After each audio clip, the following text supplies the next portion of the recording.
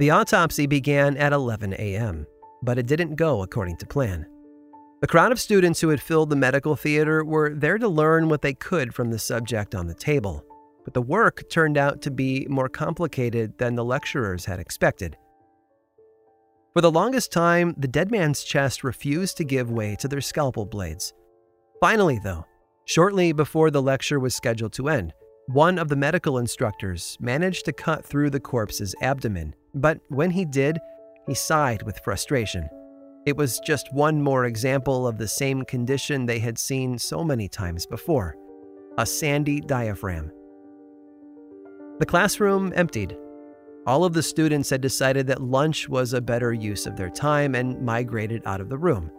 But when the theater was empty, one student silently crept back inside.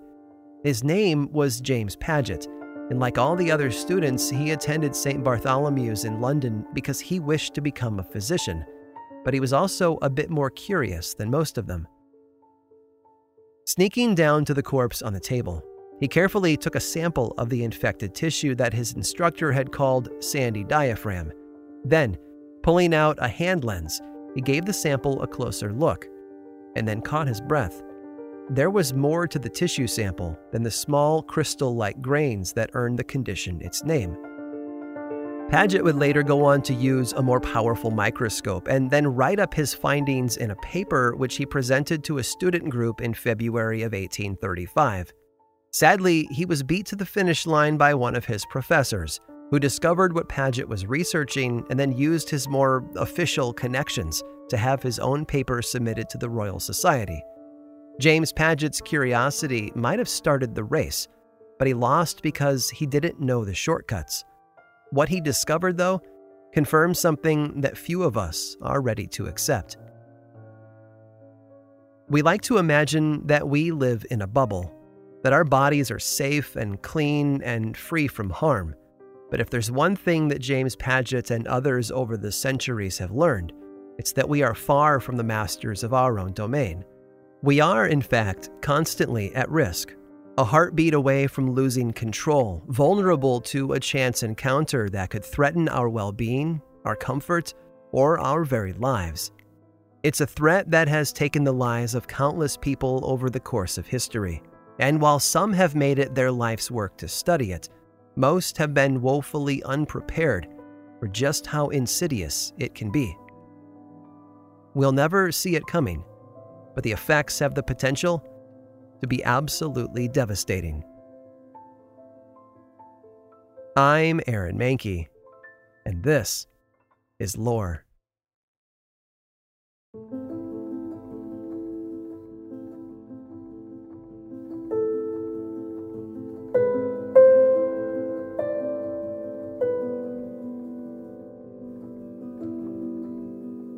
In the world of the ancient Greeks, one of the most important places in society were the temples. They were places of worship and sacrifice, filled with those who came to pay their respects and those who worked within them to help make sure everything ran smoothly. There were priests, as you might expect, but there were also assistants known as acolytes who helped them do their job. And one of the things we've learned about acolytes is that they weren't necessarily paid for their work.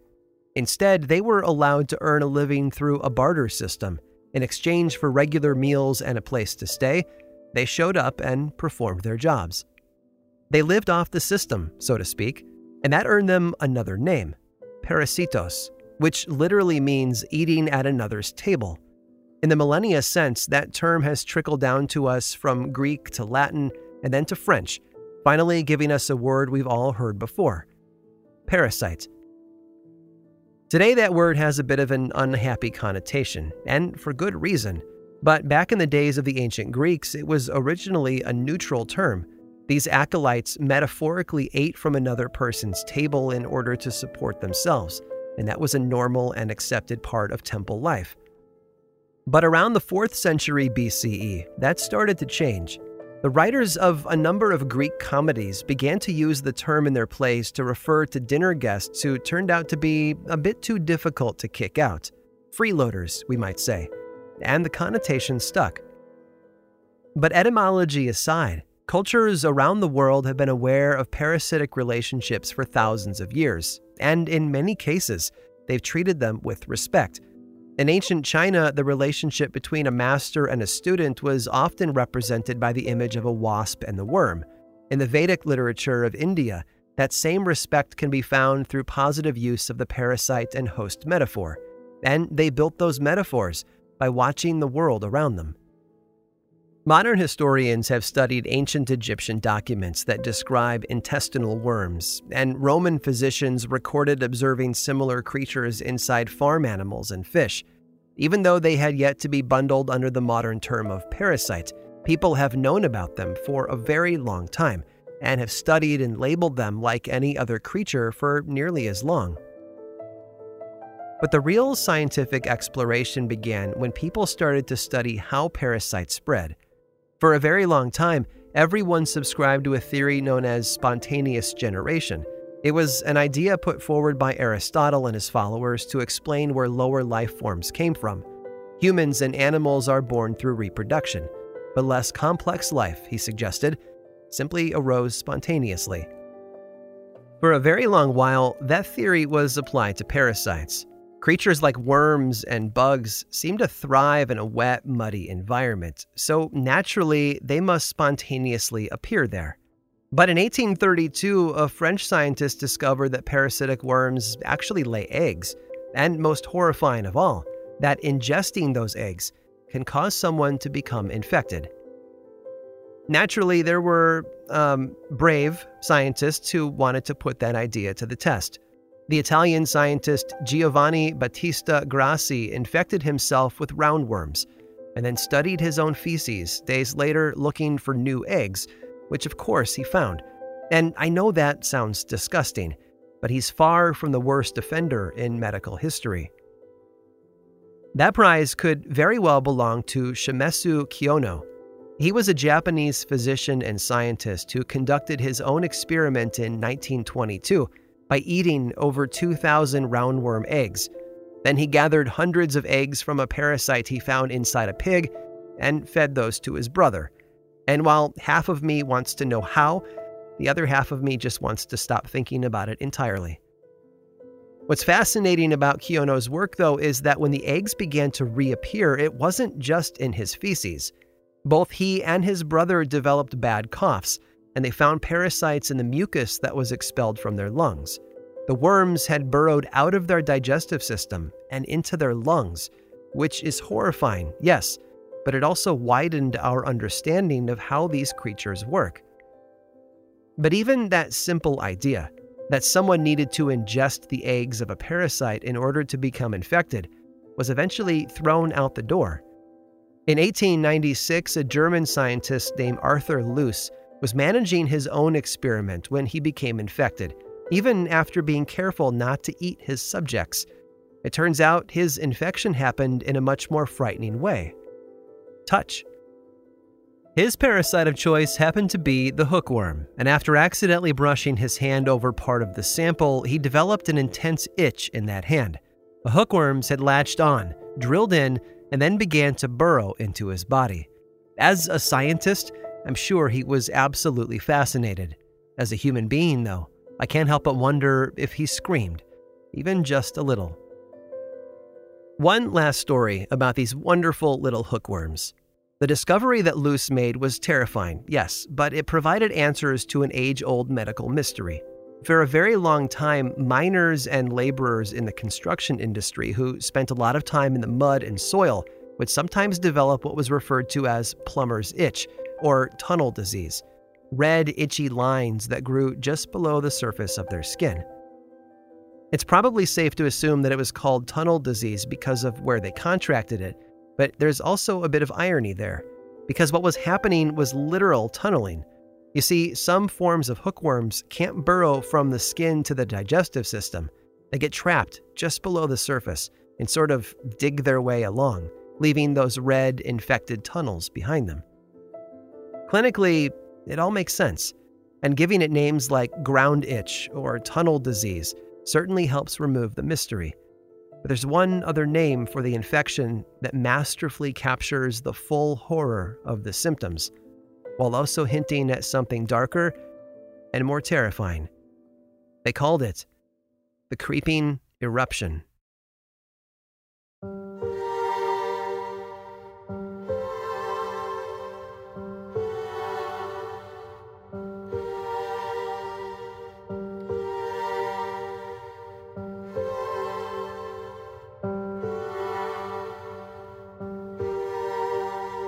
It's one thing to know that parasites exist. We can accept that and even find a way to move forward. But where the true darkness creeps in is when we realize just how devastating they can be. And we can thank one of the students of Arthur Luce for showing us that. Charles Wardwell Stiles wasn't German like his mentor. He was born in Spring Valley, New York in 1867, and after studying with Luce at the University of Leipzig, he returned to America to continue his work in the field of parasitology. And it was just a few years after that, in 1902, that he applied his skills to a Civil War mystery. Andersonville, Georgia was home to the largest Confederate prison camp ever created. At its peak in 1864, it had become home to over 45,000 people, and nearly a third of them died as a result of the horrible conditions. Just how bad was it? Honestly, it's a miracle that more of them didn't die. Prisoners weren't given enough food, so many of them starved or became ill. They were never given new clothing, so they would either take clothing from the dead or be left to suffer through cold weather with little to no clothing at all. They weren't allowed to cook the food that they did have, and with no utensils, they often had to eat with their hands. And in a camp with no sanitation, constant rain and mud, and weakened immune systems, that was a recipe for disaster. Before the war was over, the Confederates sent an expert in infectious disease to figure out what was killing so many of the prisoners. After months of study and countless post-mortem examinations, he concluded that it was scorbutic dysentery. But for a very long time, that conclusion didn't sit well with others in the medical world. Charles Stiles brought his newfound knowledge of parasitology to bear on Andersonville and re-examined the evidence. In the end, he rejected the dysentery diagnosis and instead claimed that many of the deaths in Anderson could be blamed on the hookworm, which is horrifying to consider. While these prisoners were fighting for enough nutrition to survive, there were colonies of hungry parasites thriving inside their gut. A short while later, the North American hookworm was recognized as a serious health threat and given the scientific name Necator americanus. Most, though, simply called it the American killer. But hookworms aren't the only parasite with a history in the New World, and over the years, Stiles would identify many of them. There are so many parasites that I could tell you about. On the surface, all of them act in pretty much the same way. A parasite invades a host and then eats at their table, so to speak. And if that's the metaphor you want to walk away with, it'll do a good job of encapsulating much of the parasite world. But there are other, more insidious versions as well. Just about everyone knows what a barnacle is, right? Technically, it's an arthropod, an invertebrate that has an exoskeleton. Insects, spiders, shrimp, and lobster are all arthropods, and so are barnacles. You've seen them before. They tend to look like crusty hockey pucks that cling to the rocks just below the surface of the ocean or on the hull of a ship. They can even be found on whales. Got it? Good. Because there's a particular type of barnacle known as the rhizophalia, and it's different from most of its peers. It has no hard shell, and it doesn't look anything like them either. Instead, it has adapted to be a parasite, and what it does is utterly horrifying. The rhizophalia will attach itself to a crab in a very barnacle-like way, but that's where the similarities stop. After that, it begins to grow root-like filaments that spread throughout the crab's body, slowly taking control. In the end, the barnacle will not only control the crab's brain, but also its reproductive system, guiding it to mate with another infected crab, which, of course, produces more rhizophalia. The frightening thing is that once the barnacle has taken control, the crab will forever think of itself as a female barnacle, and it will care for the barnacle's eggs as if they were its own. It's the natural world's version of the alien from the Ridley Scott movie franchise, infecting a host body and using it to gestate its own offspring, which then dramatically burst out, of course. And it's also the darker side of the coin. In most instances, people have viewed them in a simple transactional way. There's a parasite and there's a host, and everything that happens is contained within the intimate relationship that they have with each other while still retaining their own identity. But the rhizophalia breaks that idea and replaces it with something much more complex and dangerous, because it's not just our bodies that are at risk, but the very world we live in. Parasites have the power to change lives, destroy communities, or transform cultures. And given the right circumstances, they can even alter the very course of history.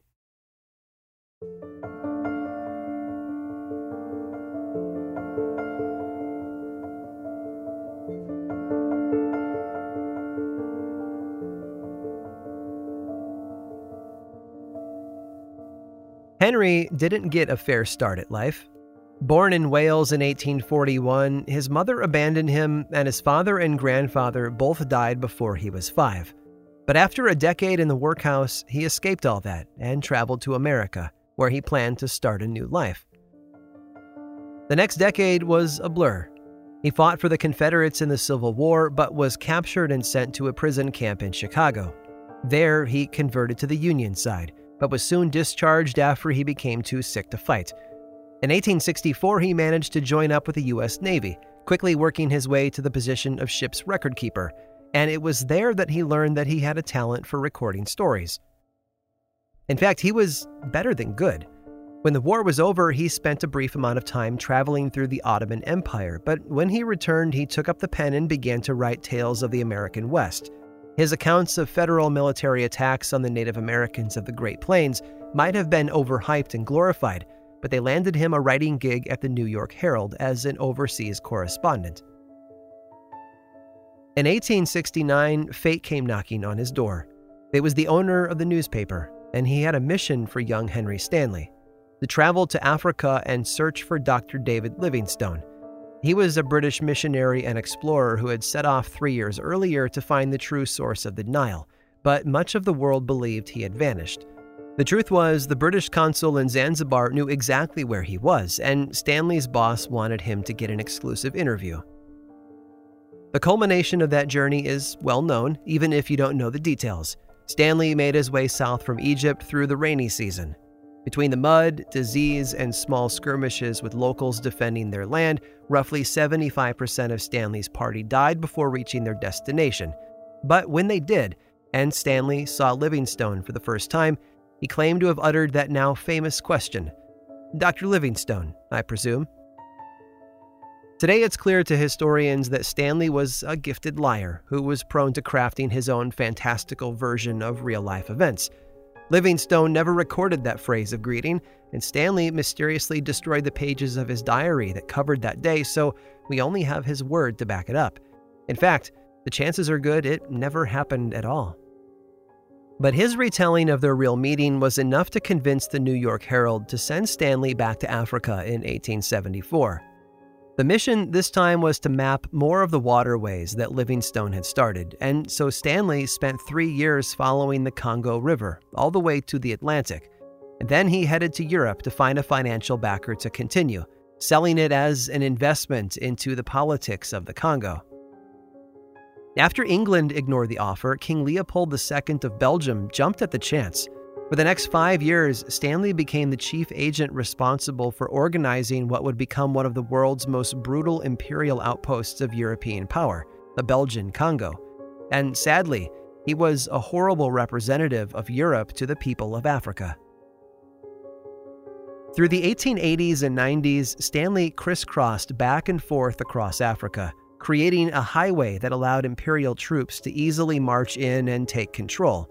He was less an agent of progress and more a harbinger of colonialism. It's said that Stanley would shoot local people without warning and that he had a knack for stealing ivory, and all of it made him a superstar back in England. He'd come full circle and lived out everyone's dreams. After starting life as an orphan in a workhouse in Wales, he found himself being welcomed home to a reception at London's Royal Albert Hall. Royalty, aristocrats, and members of the wealthy elite all crowded around to shake his hand and congratulate him on his accomplishments. There was fan mail and awards and magazine covers, and of course the book deal, which turned into a national bestseller. In 1895, he was elected to the British Parliament, and 4 years later, he was knighted by Queen Victoria herself. And that's the story of Henry Stanley, or at least the one that history remembers the most. But Stanley's journey across Africa did more than earn him medals and applause. He left a trail of destruction and catastrophe in his wake that is almost impossible to quantify, and at the center of much of it was something we would only be able to see under a microscope. Stanley's highway across Africa opened the way for imperial troops to march in and take control. It provided an easy route for slavers to go deeper into the continent and steal human beings from new native groups. But it also spread something that had remained isolated until his arrival: the trypanosome parasite. The symptoms caused by its infection earned it the nickname the sleeping sickness. Patients first experienced fever and headaches, as well as swollen lymph nodes and internal organs like the liver and spleen. Then the parasite crosses into the brain, bringing on mental confusion and overwhelming sleepiness. After the patient falls into a coma, death is close behind. For much of the 1800s, that parasite was trapped in pockets along the coast of Western Africa. Sure, folks would get sick, but because they rarely traveled outside their small regions, the parasite never migrated. That is, of course, until Stanley arrived to blaze an easy, accessible highway from the Atlantic Ocean to the interior of Africa. You can see where this is going, right? Stanley arrived with over 700 soldiers and servants, and early on, they unknowingly encountered the parasite. Then, as they traveled from place to place, they infected the inhabitants of each new community they met. Over and over, the parasite found new hosts, spreading like a wildfire, with Stanley holding the match. It wouldn't be until 1903 that a microbiologist named David Bruce discovered the carrier of the parasite, a biting insect called the tsetse fly. Today, historians believe that the wave of sleeping sickness that followed in Stanley's wake contributed to an outbreak that took the lives of millions of people across Africa. Just in the area around Lake Victoria alone, the parasite was responsible for nearly 250,000 deaths, which has caused some to talk about it within the framework of what's referred to as the revenge of nature, that the world around us has a way of keeping humanity in check. After all, humans have a history of damaging ecosystems and altering the very landscape of the places we live.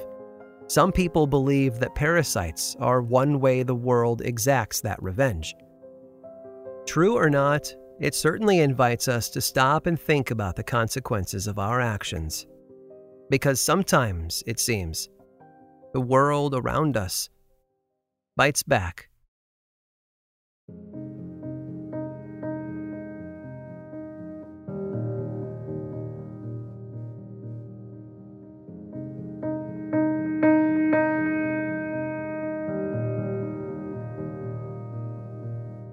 There's a hidden world inside each of us, a world of organs and systems and the careful balance between sickness and health. We can't see much of it with our naked eyes, but it's there, just beneath the surface. One good example is a parasite called Toxoplasma gondii, which can be ingested through contaminated drinking water. It's primarily carried by cats, but can also live inside human beings. And according to most parasitologists, over half of all people on the planet carry them, usually without symptoms, or at least the sort of symptoms you might expect. But one study from 2007 hints at a darker impact. It seems that the presence of the parasite can actually have an effect on our behavior. Over the course of this 11-year study, Jaroslav Fleger discovered that people infected by the parasite behave differently from those who aren't. Men who are infected apparently tend to ignore rules more often and exhibit jealousy and suspicion. They tend to be more opinionated and argumentative about those opinions. Infected women share that same suspicion and anxiety, but also become more outgoing and persistent. Take from that whatever you want.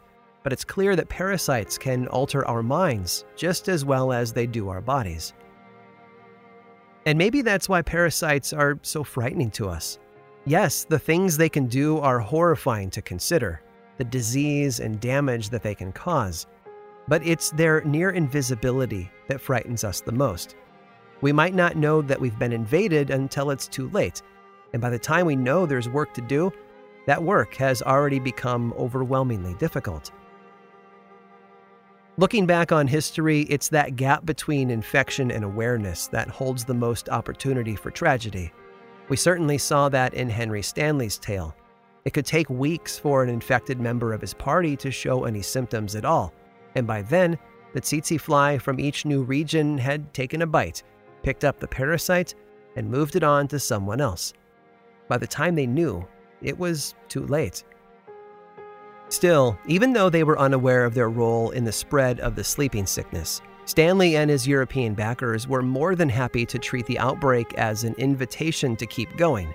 In fact, they used the medical emergency as a convenient excuse to ramp up their colonial efforts.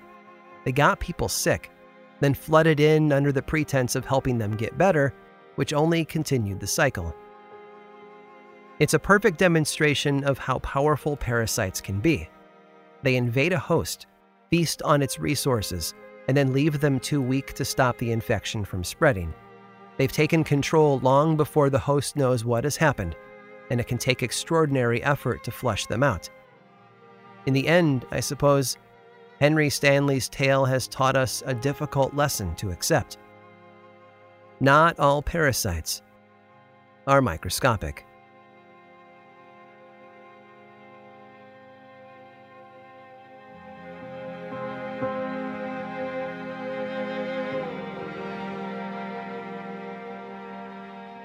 Stories of curious scientists and colonial explorers seem like a logical place to find parasites, hiding in the corners until the time is right. I get that, and they've certainly given us a lot to think about. But I have one more story for you, and it's a lot closer to home. Maybe too close. Stick around after the short sponsor break, and I'll tell you all about it.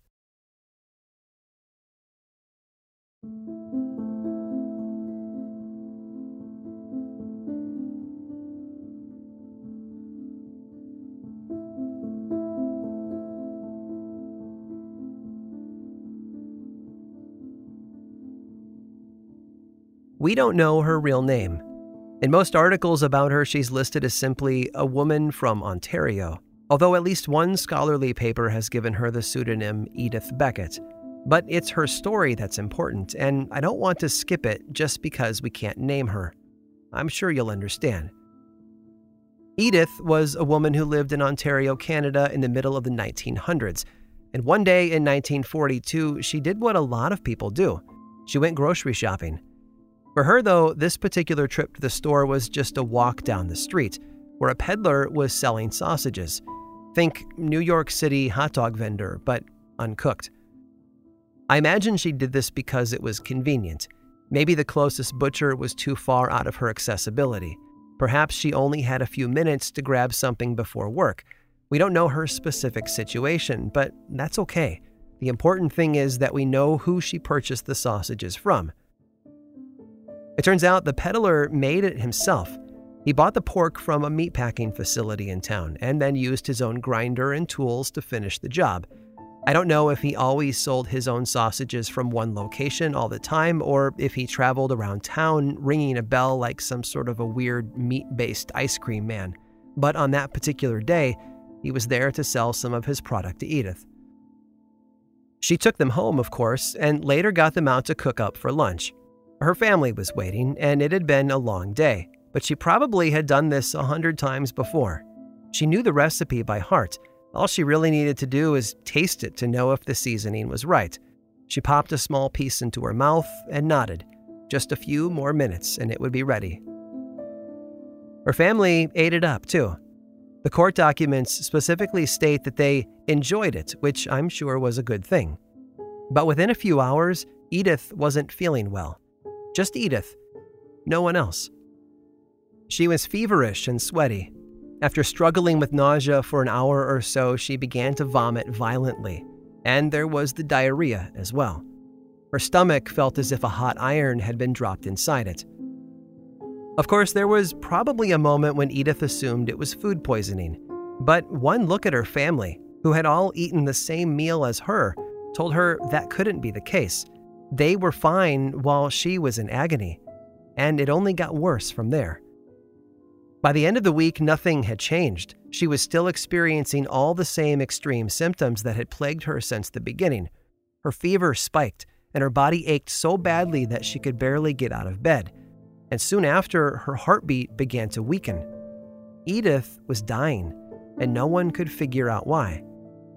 But we know why, don't we? That very same parasite that James Paget had studied at St. Bartholomew back in 1835, known today as Trichinella spiralis, had hitched a ride inside Edith's body. It turns out that it was probably that little taste she took before the sausage was fully cooked, because inside 1 gram of infected meat can be more than 1,000 Trichinella larvae just waiting for a new home. Once inside, the parasite will invade the small intestine, and from there, it will spread outward. The muscles quickly become home to small colonies known as nurse cells, sort of like a swollen cyst filled with fluid, and those cysts grow larger and stronger as time goes by, eventually giving birth to new larvae, repeating the process. The good news is Edith survived. I don't know how, but I can guess that she managed to get medical help in time. And that's a good thing, don't get me wrong, but there's no silver lining here. Edith's health would never be the same. Like an old tree that's been gutted by infestation, her body continued to suffer from digestive issues for the rest of her life. And that's not all. It turns out that even though the adult Trichinella might die off eventually, those nurse cells don't. Waiting inside them are thousands of dormant larvae, just waiting for their current host to die so that they can infect a new one. And those nurse cells can survive for over 3 decades. Don't get me wrong, not all parasites are actually bad.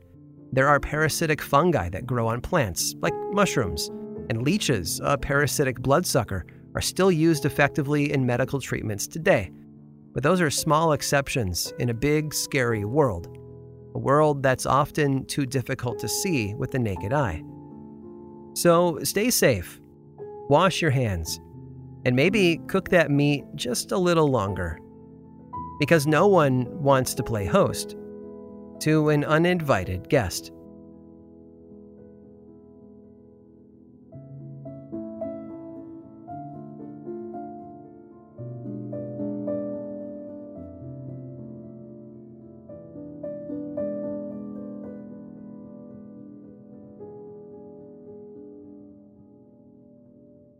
This episode of Lore was written and produced by me, Aaron Mahnke, with research by Carl Nellis and music by Chad Lawson. There is much more to Lore than just a podcast. There's a book series available in bookstores and online, and 2 seasons of the television show on Amazon Prime Video. Check them both out if you want more lore in your life. I also make 2 other podcasts, Aaron Mahnke's Cabinet of Curiosities and Unobscured, and I think you'd enjoy both of them. Each one explores other areas of our dark history, ranging from bite-sized episodes to season-long dives into a single topic. You can learn more about both of those shows and everything else going on over in one central place, theworldoflore.com/now. You can also follow the show on Twitter, Facebook, and Instagram. Just search for Lore Podcast, all one word, and then click that follow button. When you do, say hi. I like it when people say hi. And as always, thanks for listening.